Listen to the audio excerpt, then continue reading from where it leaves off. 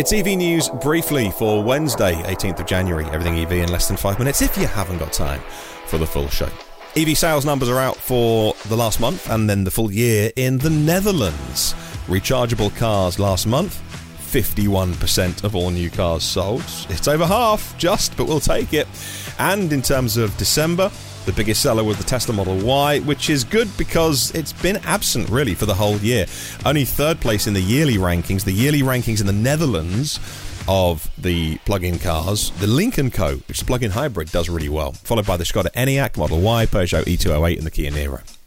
In California, 40% of all zero-emission sales in America, in the US, is from California. So almost half of every EV sold in the country is coming in California. How many were sold? About 346,000 zero-emission vehicles. That would include hydrogen, I suppose. Those two cars in California. And about 100,000 of them Model 3, 100,000 Model Y, the rest everybody else. The Chevy Corvette E-Ray has been unveiled. But should I even be talking about it on this podcast? Is there a plug socket? That'll be no. Engine drives the rear wheels, electric motor on the front axle. It can do stealth mode, they say, which, you and I would call just EV mode, right? We've got stealth mode. Well done. Up to 45 miles an hour, though, and don't floor it, because the engine will kick in. 0 to 60, 2.5 seconds, 2 kilowatt-hour battery in this. It's a tiny little tiddler-widdler, but it hasn't got a plug socket. So, do we even care? Let me know.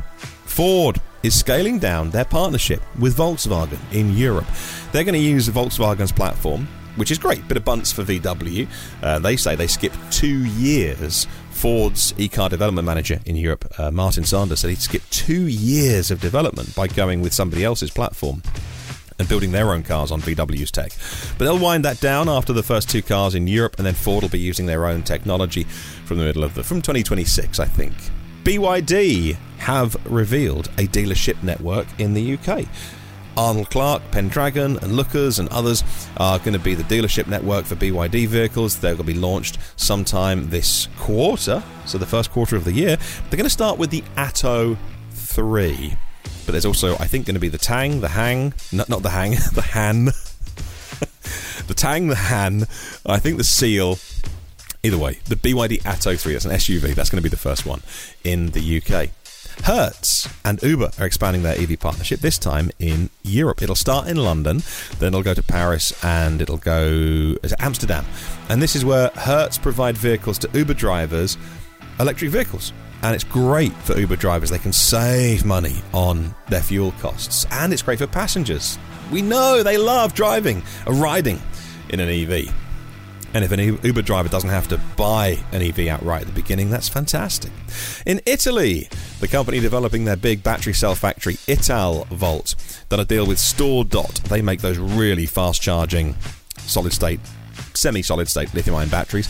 And they want to give you 100 miles of range in 5 minutes by 2024. Bearing in mind, they want to get to 100 miles of range in 2 minutes by 2032.